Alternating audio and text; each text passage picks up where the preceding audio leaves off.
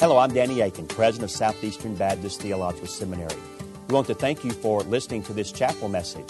Our mission at Southeastern is to seek to glorify the Lord Jesus Christ by equipping students to serve the church and fulfill the Great Commission. We hope that you enjoy this chapel message and that you will visit our website. It's www.sebts.edu. There you can learn more about our school and what the Lord is doing here. We hope you enjoyed the message. Thank you for being a part of what we're doing here. Thank you for that incredible introduction, Dr. Aiken. Yeah, I did attend Southeastern Baptist Theological Seminary 3 times. I felt like that scene in The Godfather 3, a movie you should never watch, but nonetheless, every time I'm out, I get sucked right back in, you know what I mean? And so Dr. Aiken actually was serving as a reference for me for doctoral program at another institution, which will stay unnamed.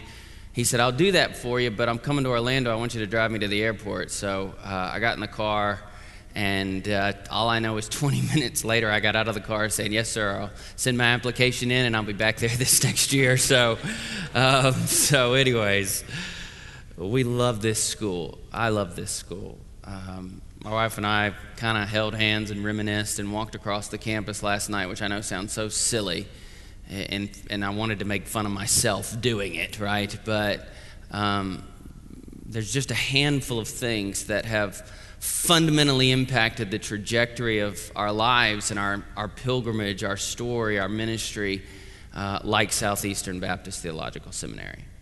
And I'll never forget coming to this seminary and being welcomed. I'm so grateful for all the professors, at least most of them, and I'm so grateful for all the professors and Dr. Aiken and his leadership. And I'm just telling you, I know it's kind of hard to see sometimes because you feel like you've jumped in the deep end of the pool without any floaties on and you're just trying to make it through. But I'm telling you, this is one of the greatest places that you could spend a few years of your life on the planet, and we personally are very, very grateful for it. Well, if you have your Bible, I hope you do, being that you are a Baptist at a seminary. Good heavens. Anyways, if you have your Bible, I'm going to ask you to take it and turn with me to the book of Luke chapter 23. Luke chapter 23. In a moment, we're going to begin reading in verse 39. Of course, our Lord would go to the cross, and he would spend between the hours of 9 a.m. and 3 p.m. on the cross. He would make a multiplicity of statements during that time, but there's a couple of statements made early on that are very insightful as far as understanding the heart and the desired will of God, the mission of God, if you will. And of course, the first statement that we have from Christ on the cross, which is not going to be our focus this morning, is, Father, forgive them, for they know not what they do.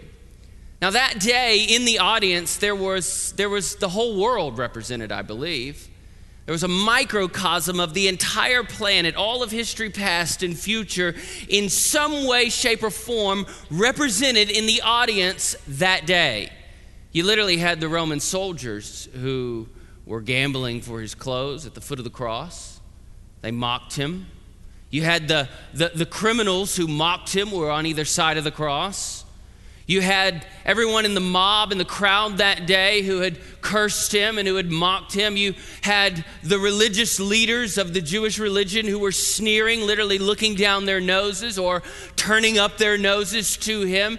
The book of Matthew even teaches us that those coming in and out of the city that day joined in mocking Jesus. That day, it is important to understand the whole world stood guilty.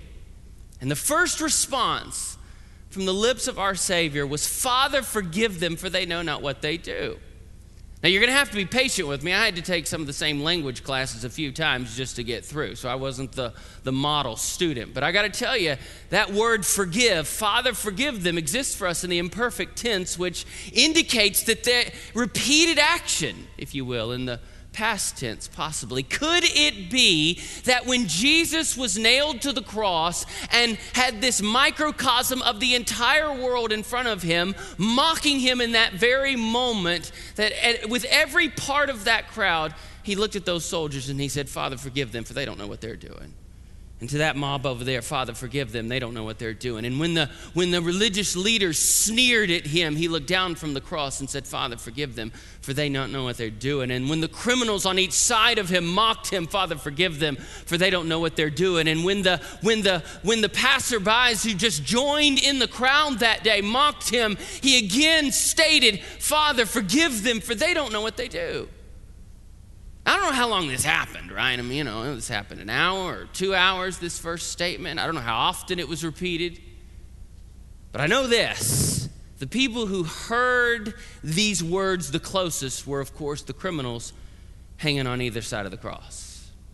And so I want us to look, beginning in verse 39, and we'll see the second statement from Christ on the cross. And really, it's a conversation, if you will, between two criminals, and then between a criminal and the crucified Messiah.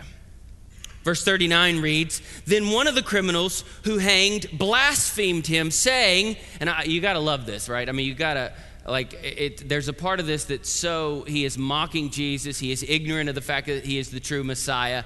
But then you've got to love the fact that this guy is looking out for himself as well. He goes, so he blasphemed him, saying, If you are the Christ, save yourself. And you can almost hear him go, and us, right? Okay. Save yourself and us. But the other, that is to say, the other criminal, answered him, rebuking him, saying, Do you not even fear God, seeing you are under the same condemnation? This is a statement of confession. This verse and the next verse, a statement of confession and a statement of faith, if I ever heard one. And we indeed justly, for we receive the due reward for our deeds. In other words, one criminal saying to the other criminal, we deserved this. Now, why did they deserve this? Well, who should have been on that cross that day in Jesus' place? Well, if you back the tape up just a handful of hours, you know that there was a guy named Barabbas. Now, we don't know exactly who Barabbas was, but most historians agree that Barabbas was an insurrectionist. He wanted to lead a revolution against the Roman government. Barabbas was a Jew who was tired of living under the boot of the Roman Empire, and he was going to fight back. Now, the only problem with that is as he fought back and killed Roman soldiers and fought against the Roman government, as he fought back and tried to lead a movement, the Roman government didn't like it very much. And so they arrested him, along with those who were following him. Now, the Jews believed that there would be a Messiah, someone who would come and deliver their people, right? And there was actually some who believed that Messiah might be of military strength. I want you to get the image that's happening here before we continue to read. Could it be, I want you to see the grace of God in this text before we even get to the words of Jesus, that could it be this criminal hanging on the cross next to Jesus had spent the majority of his adult life following a false Messiah, and now in his dying moments and in God's infinite grace and sovereignty, he has made sure that he is hanging on the cross next to the true Messiah so that he can now see the kindness of God on display as he listened to Jesus extend words of forgiveness over and over and over again to a crowd that mocked him. It's a different perspective. We indeed justly, for we receive the due reward for our deeds. But this man has done nothing wrong. And then he said to Jesus, Lord, remember me when you come into your kingdom. Now he says the word kingdom. This is very important here. This criminal, and it's important that we understand he's a criminal, not a thief. When we use the word thief in our English language, we think of someone who steals something. No, he was a criminal. He was part of a group of people who wanted to lead a revolution against the Roman government. And so he is a criminal in the eyes of the Roman government. And so this criminal looks at Jesus and he says, Lord, remember me when you come into, and he uses the word kingdom. And now we have Jesus' second statement from the cross. And Jesus said to him, assuredly or truly I say to you, today you will be with me. And he doesn't use the word kingdom, but he says in paradise.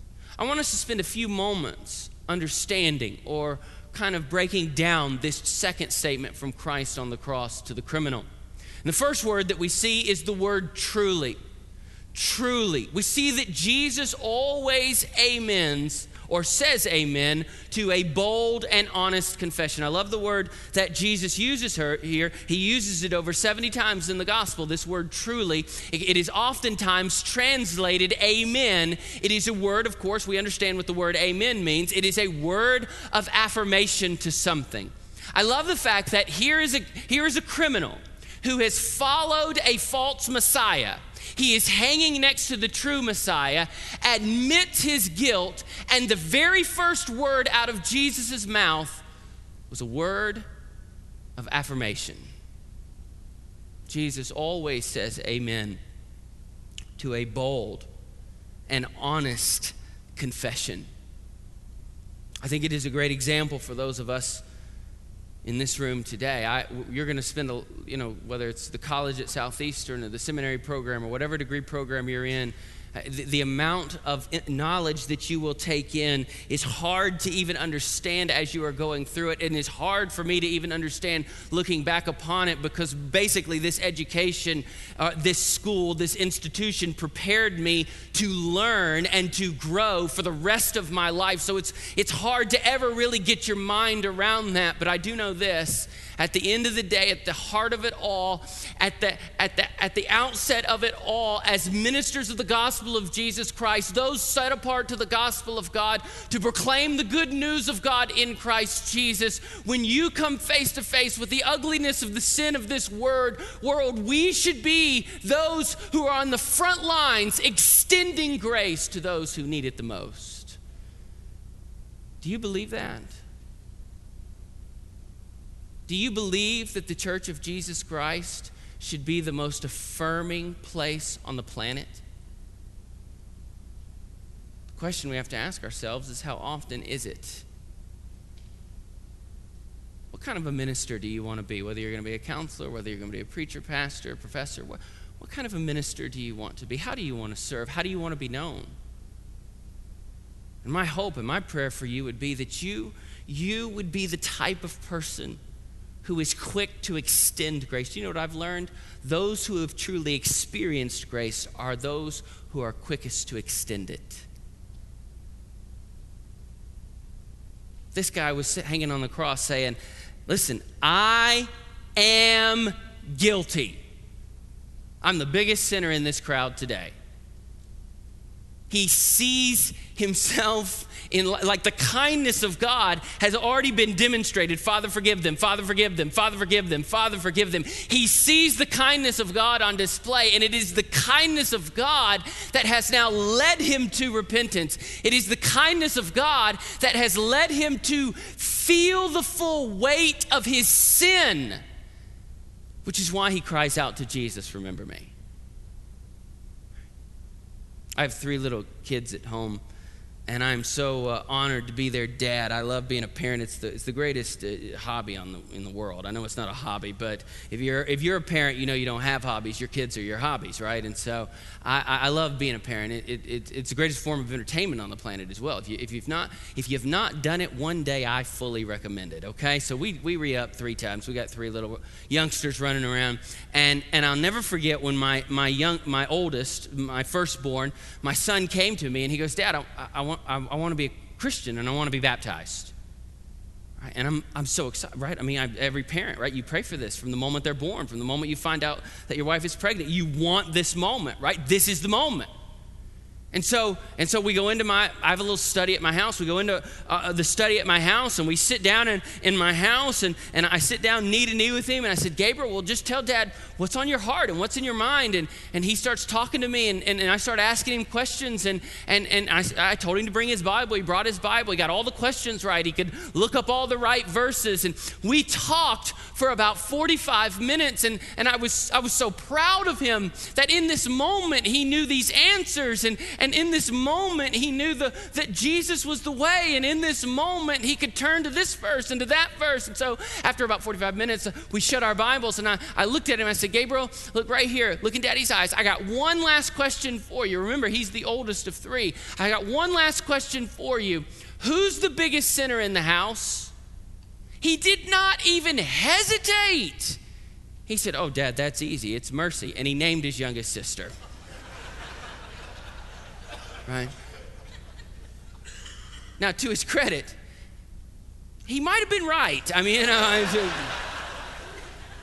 because Mercy is our youngest, and just the day before, Mercy, I was in the front of the house, and Mercy and my middle child were in the back of the house, and they were supposed to be playing, but my second-born child was picking on Mercy, my youngest child, and literally picking on her, pick, and had her picked on her to the point where her back was against the wall at one point, and she looked over and she saw a plug plugged into the wall. She reaches over, grabs the plug, pulls it out, uses it as a weapon against her older sister, right? I'm in the front of the house, and I hear a child scream bloody murder in the back of the house, come running out. And so my middle child comes running out, holding her arm, screaming, she cut me, she cut me, she cut me. It was just a little scratch, but anyway, she cut me, she cut me, she cut me. And so I meet her in the den, and I'm going, who cut you? There's a 5-year-old back there. Who cut you? And she goes, Mercy cut me. And I said, oh, okay, well, hold on. Mercy, would you step out here, please, for just a moment? Mercy, literally, this is how Mercy walks out, right? Mercy literally walks out like this, hands in pocket, looking straight down like this, walking like this. Walks out in the den. And I said, Mercy, look at me. I said, I couldn't believe I was saying the words. Did you cut your older sister? Mercy looks right back at me, and I swear to you, ladies and gentlemen, it's exactly what she said. Well, Daddy, she won't pick on me again. Just like that, right? I'm like, at that moment, you are my favorite child, right? We're going to go shopping, and you're getting the coat of many colors. I mean, I'm telling you, this kid right here is everything I had ever hoped for in a kid. And so all of this had just happened, and so Gabe had this in his mind, and so I had to look at Gabe and go, Gabe, you're not ready. You're not ready. We would have a couple more conversations as the weeks would go by, but I will never forget, about 3 weeks later, he came home from school, literally dropped his backpack in the front doorway and opened my office door at our home, shut the door behind him, and you could just see something on his face. And I said, buddy, what's up? And this is what he said to me. We got to have a guy talk right now, right? Which is code for one-on-one, right? We need to. I said, well, sit down. What's on your mind and what's on your heart? And this is what he said to me. He said, Daddy, I just woke up this morning and went to school, and I've known all day long that I'm the biggest sinner in the house and I need Jesus. I said, you're ready. You're ready. He said, do I need to go back to my room and get my Bible? I'm like, no, we're good. You're ready, right? This is where God wants you. And so we got on our knees, and he asked Jesus to step out of heaven and into his heart and repented of his sins. And what's happening is this criminal on the cross has just witnessed the kindness of God. He is hanging next to the expressed, desired will of God for mankind on full display. And it leads him to feel the full weight of his brokenness and his sin. And so he cries out to Jesus, I am the biggest sinner here today. And Jesus immediately responds with a word of affirmation. Oh, that we would be the types of churches who would welcome sinners with open arms. We see the second word, probably my favorite word. I'm just going to go ahead and throw that out there. If you're allowed to have favorites, this one's going to be my favorite word, the word today. We see, secondly, that Jesus immediately responds to a humble and repentant confessor. So let's look at this word today. It means exactly what you think it would mean, today. Now here's a little historical tidbit that you probably already know, being at a seminary, and that is the Romans did not invent crucifixion, but they pretty much perfected it, right? And when someone would be crucified, they would hang on a cross it was meant to be something that would torment an individual, not just for a handful of hours, but for a handful of days, right? So typically, if it was done correctly, no one died on day one unless there was a festival to get to and then they just kill them off or something like that. But typically someone could and would hang on a cross for 48 to 72 hours, maybe even beyond in some rare cases, but nobody would die within a handful of hours if it was done right, if the soldiers were doing their job of crucifying and tormenting someone correctly. This is Jesus' last prophecy. Jesus, with this word, is predicting his own death, the timing, I should say, of his own death. He is looking at this criminal on the cross. He is looking at this humble and repentant confessor, and he is saying to him, you spent your whole life getting yourself into this mess, and I'm going to get you out today. He's saying, listen, you were tortured at sunset, but you will not agonize, or you were tortured at sunrise, but you will not agonize at sunset. We're getting out of here today. I love the fact that it's a lot of times people will look at Jesus on the cross, and one of the things I loved about my education here at Southeastern is that when we were taught that Jesus was never a victim, right? That Jesus was always at his best, that Jesus was the Word became flesh, that Jesus was the Messiah, that Jesus was 100% man and 100% God and 100% one, that Jesus Christ was always at the top of his game, in other words. That's the message version of my education, right? Okay? That Jesus Christ was always at the top of his game. And so Jesus, every time I hear somebody say, Jesus knows how to relate to victims because Jesus was a victim. Ladies and gentlemen, Jesus Christ was never a victim. Jesus may have been victimized, but victim was never his identity. Jesus Christ was always more than a conqueror. Jesus Christ was able in this moment to still be in full control of the fact that they were putting him to death. He was allowing this to happen. And I love it when people go, no, they killed Jesus. If I remember right, I think Jesus said, I will be the one that will lay my life down. And oh, by the way, I'll also be the one that takes it up again. Jesus never played the victim's card. Now, he was victimized, but he allowed that to happen to himself. That was not his identity. It was not who he was. So we see in this incredible text that Jesus is prophesying about his own death. Jesus is saying that we're getting out of this situation right now, right here, today. Can you imagine this criminal literally spent his whole life, and the best that he could accomplish for himself was to get himself to death's door. But Jesus is always at his best, and he offers this criminal life forevermore. Isn't that amazing? I hope that you'll write down in your notes something very simple, not profound, but very simple. Grace is forever amazing because grace is forever undeserved. And so we see Jesus goes, today. We're going home today. Number 3, the phrase, you will be with me. You will be with me, Jesus says to this criminal. Jesus, the Savior who was sacrificed, forever welcomes the sinner needing salvation. In this statement, in this second statement from the cross, we see actually the full scope of the meta-narrative of Scripture on display. See, how's that the case? Well, if we were to study this word, you will be with me today, in paradise. Now the criminal didn't say paradise. The criminal said kingdom. Now the criminal hasn't been following Jesus for the last 3 years. He's been following Barabbas. He didn't know anything about the heaven that Jesus has been talking about, the kingdom of God that Jesus has been talking about. He's been following Barabbas. He just wants to overturn the Roman government. And so in his mind, he uses a word that we would think of when you think of a kingdom, a place with big buildings and tall walls and a strong military and something that if you were in the desert approaching from a distance, you would be able to see it from miles out because it was so massive and it was so big and it was so grand.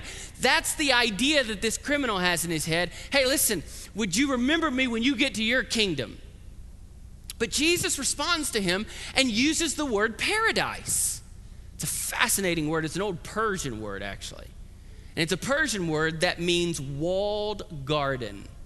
Now, if you were a Persian king, just think about this for a moment. Your security would be your military's highest priority. So you didn't have the opportunity to just leave your compound, your castle, your whatever you want to call it, whenever you wanted to, and just walk wherever you wanted to without having military surround you for your own protection.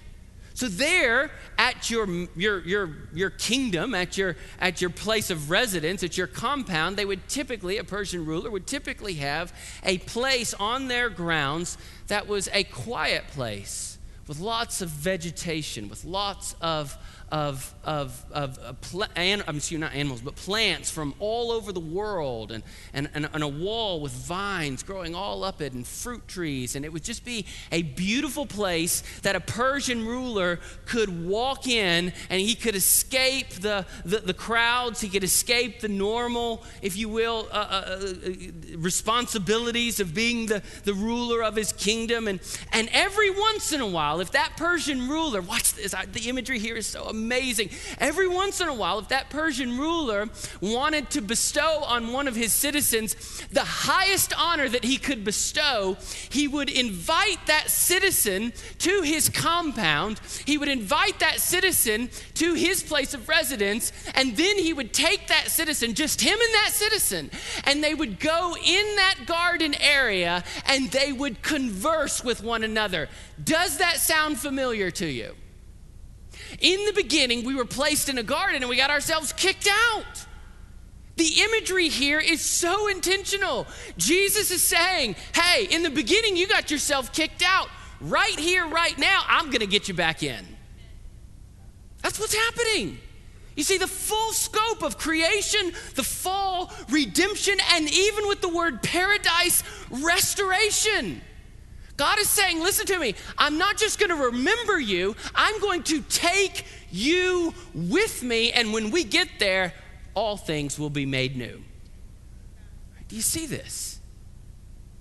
Now, I know I'm about to get in trouble, but I'm going to quote a Catholic bishop from the mid-1900s, a fascinating, quirky guy that had a TV ministry by the name of Fulton Sheen. He was a fascinating mind, and half the times you'd listen to him and go, he has to be a Protestant in Catholic clothing, you know. But he wrote a great book that's no longer in print on the life of Christ. And when he was writing about this particular statement on the cross, and I don't want to bore you, I hate reading to an audience, but he said this of this statement. He goes, a dying man asked a dying man for eternal life.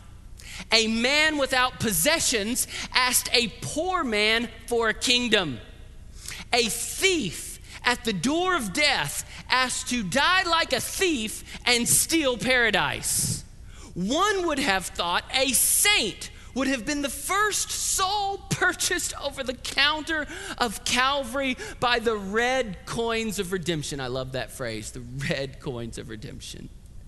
But in the divine plan, it was a thief who would escort the King of Kings into paradise. God makes all things new. Amen? And so we see that this you will be with me, this full scope of the grand narrative, Jesus' death is making a way back into conversational intimacy with God. Jesus' death is making it possible for us to live like we belong to heaven. Jesus' death, and I hope and I pray you never get over it, Jesus' death is making it possible. Look at me, ladies and gentlemen. It doesn't matter how many degrees you get, you have to always allow your life and your affections to revolve around this one idea. The death of Jesus Christ on the cross, that's how we're getting back home. Jesus' death is making it possible for us to go home again and not just to wander aimlessly and die without purpose. And when we go home, we're going to a place where he makes all things new. That's why he uses the imagery of a garden and new life that grows in that garden. I can't help but think of Revelation 21, when John said that I saw the holy city, the New Jerusalem, coming down out of heaven from God, prepared as a bride adorned for her husband. And I heard a loud voice from heaven saying, behold, the tabernacle of God is with men, and he will dwell with them, and they shall be his people. God himself will be with them and be their God. And I love verse 4 and 5. And God will wipe away every tear from their eyes. There shall be no more death, no more sorrow, nor crying. There shall be no more pain. And we're about to get to the best phrase in the whole thing. For the former things, all the evil consequences, all the brokenness of this world, all of the war and the aloneness and the abuse and the disease and the death and the tears and the pain are now called former things. There is a real day on God's calendar when all that is broken will be former things. Amen. There is a real day on God's calendar when he will say enough is enough and make all things new again. Now, I know it's a Baptist seminary, so we have as many differences on the end times as we do students in this room, and every professor has two different interpretations on it. But at the end of the day, Jesus wins, all things are made new, and it's all good. Amen? And he who sat on the throne said, behold, I make all things new. It's been a rough 7 years in our household with my father. My dad, 6.5 years ago, I should say 6.5. My dad, 6.5 years ago, suffered a massive stroke. And if you look at me, the left side of his body is completely paralyzed. Now he can walk, but it's pretty rough. And he can talk, but he eventually his words will get a little bit slurred. He'll get tired. His brain will get. If you've ever been around somebody that has a stroke, you know what I'm talking about. And so this stroke has had a profound impact, obviously, on his life. It's affected his life in a negative way quite a bit. And I'll never forget. When it happened, I was speaking at an event in Memphis, Tennessee, and I was at this church, and it was a student event with students from all over the city and beyond, and it wasn't my turn to speak, so this particular church has an actual prayer garden. I didn't know there was such a thing, but they had one, right? And so I made my way to their prayer garden, and it was like 9 o'clock at night, and it was 40 degrees outside, which for a Florida boy means the end of the world, right? Okay, so I go out to this prayer garden, and I'm kind of chilly and shaking, and I get on my knees, and I beg God to do what I know God can do, but I didn't know if he would do. And that was to heal my dad. He can. Why won't he? And I begged him to do that, just like you would have. He wasn't supposed to live, but he lived. He wasn't supposed to walk again, but he walks. In 6.5 years, I've never heard him complain. I dropped him off at the airport to fly to Colorado to see my sister, and I got him hooked up with a valet guy who would take him through security, you know. Now I have 2 million miles in the air, so I go in and out of that airport all the time. It's always busy, it's always crowded. He calls me a few hours later, he goes, Brent, I got to tell you a story. He goes, you dropped me off, the valet guy took me, we got on the train, there was nobody on the train. I said, Dad, that's not possible. I've flown out of that airport every week for the last 15 years. The train's always packed. He said, there was nobody on the train. And so I started talking to this man about his story and his life. We started talking about Jesus. And then we got to the gate, and my flight gets delayed like an hour and a half. I said, that I can believe, right? Okay, you know. He said, my flight gets delayed like an hour and a half. So we get to sit there and talk for another hour and a half. And then they said, we're going to start boarding the plane in about 10 minutes. And I looked at this guy, and I said, does this make sense? Do you want to exchange information? Or you can ask Jesus to step out of heaven into your life right now. You can follow Jesus out of this airport today, or we can keep talking. It's up to you, brother. And this guy said, you're telling me right here, right now, that I can start a relationship with Jesus? And my dad's sitting in his wheelchair in front of the gate with a bunch of angry people all around him, and said, that's exactly what can happen. And I'm telling you, ladies and gentlemen, that valet guy who was pushing that little wheelchair with my dad in it to the gate said, well, okay, then what do I do? And my dad said, well, you just pray. And this guy thought, well, that means I'll get on my knees. So he got on his knees right next to the wheelchair, and he held the wheelchair, and he grabbed my dad's hand, and he put my dad's hand on his head, and he said, pray for me as I pray. And so my dad prayed for him as this man prayed and asked Jesus to step out of heaven and into his life. And when my dad finished the story, he said this to me, Brent, I probably would have never been able to introduce him to Jesus if I could have walked. And so right now, you say, what does this have to do with the text? Everything, watch this. Right now, this is how, if my dad walked in the back door, it'd take him 20 minutes to get to the front. And I'm not making fun of him, but this is what it would look like. And you would actually hear him as he walks. He would, and then you'd hear him talk because he has to tell himself what he's going to do next. And every once in a while, you might hear him pray or quote scripture. I can do all things through Christ. God's not giving me a spirit of fear, because this is how he would walk today. Oh, but church, there's another day. I said, church, there's another day. Nobody limps into heaven. Everybody runs. This criminal didn't go into heaven as a criminal. He went in as a child, a son of the living God. He went in restored and made new. Why? Because Jesus affirmed him. Because Jesus always affirms a bold and honest confession. Because Jesus responded to him immediately. Because Jesus didn't say, I'm going to send you to a good place, but I'm going to go there with you. Because that's how good Jesus is. And my prayer for you, and we see it in the last statements from Christ on the cross, particularly in this one. Look at me and I'm done. Is that you never forget at the end of the day the goodness of God in Christ Jesus. Why did Paul, boy, I tell you, Paul, pretty smart guy. A giant among intellects. You know what word he mentions more than any other word? Grace. Over 100 times in 13 letters. Why? Because he never got too far away from the fact that at the end of the day, God is good. Let's pray. Father, in the name of your Son, Jesus, thank you for these amazing, amazing students and faculty, men and women. Thank you that we could open the Word of God and study a bit this morning. Thank you that even in these moments in which you were dying on the cross, hanging between heaven and earth, thank you that even in that moment, oh Lord, you are still affirming us. That as you are dying for us, you are affirming us, you are responding to us, and you are welcoming us. Lord, thank you that the point of going to heaven one day is simply to be with you, Jesus.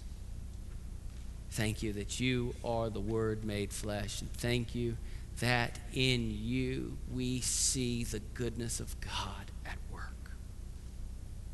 May we never move beyond that in our studies and in our preaching and our teaching and our counseling and in whatever the endeavors may be of our life.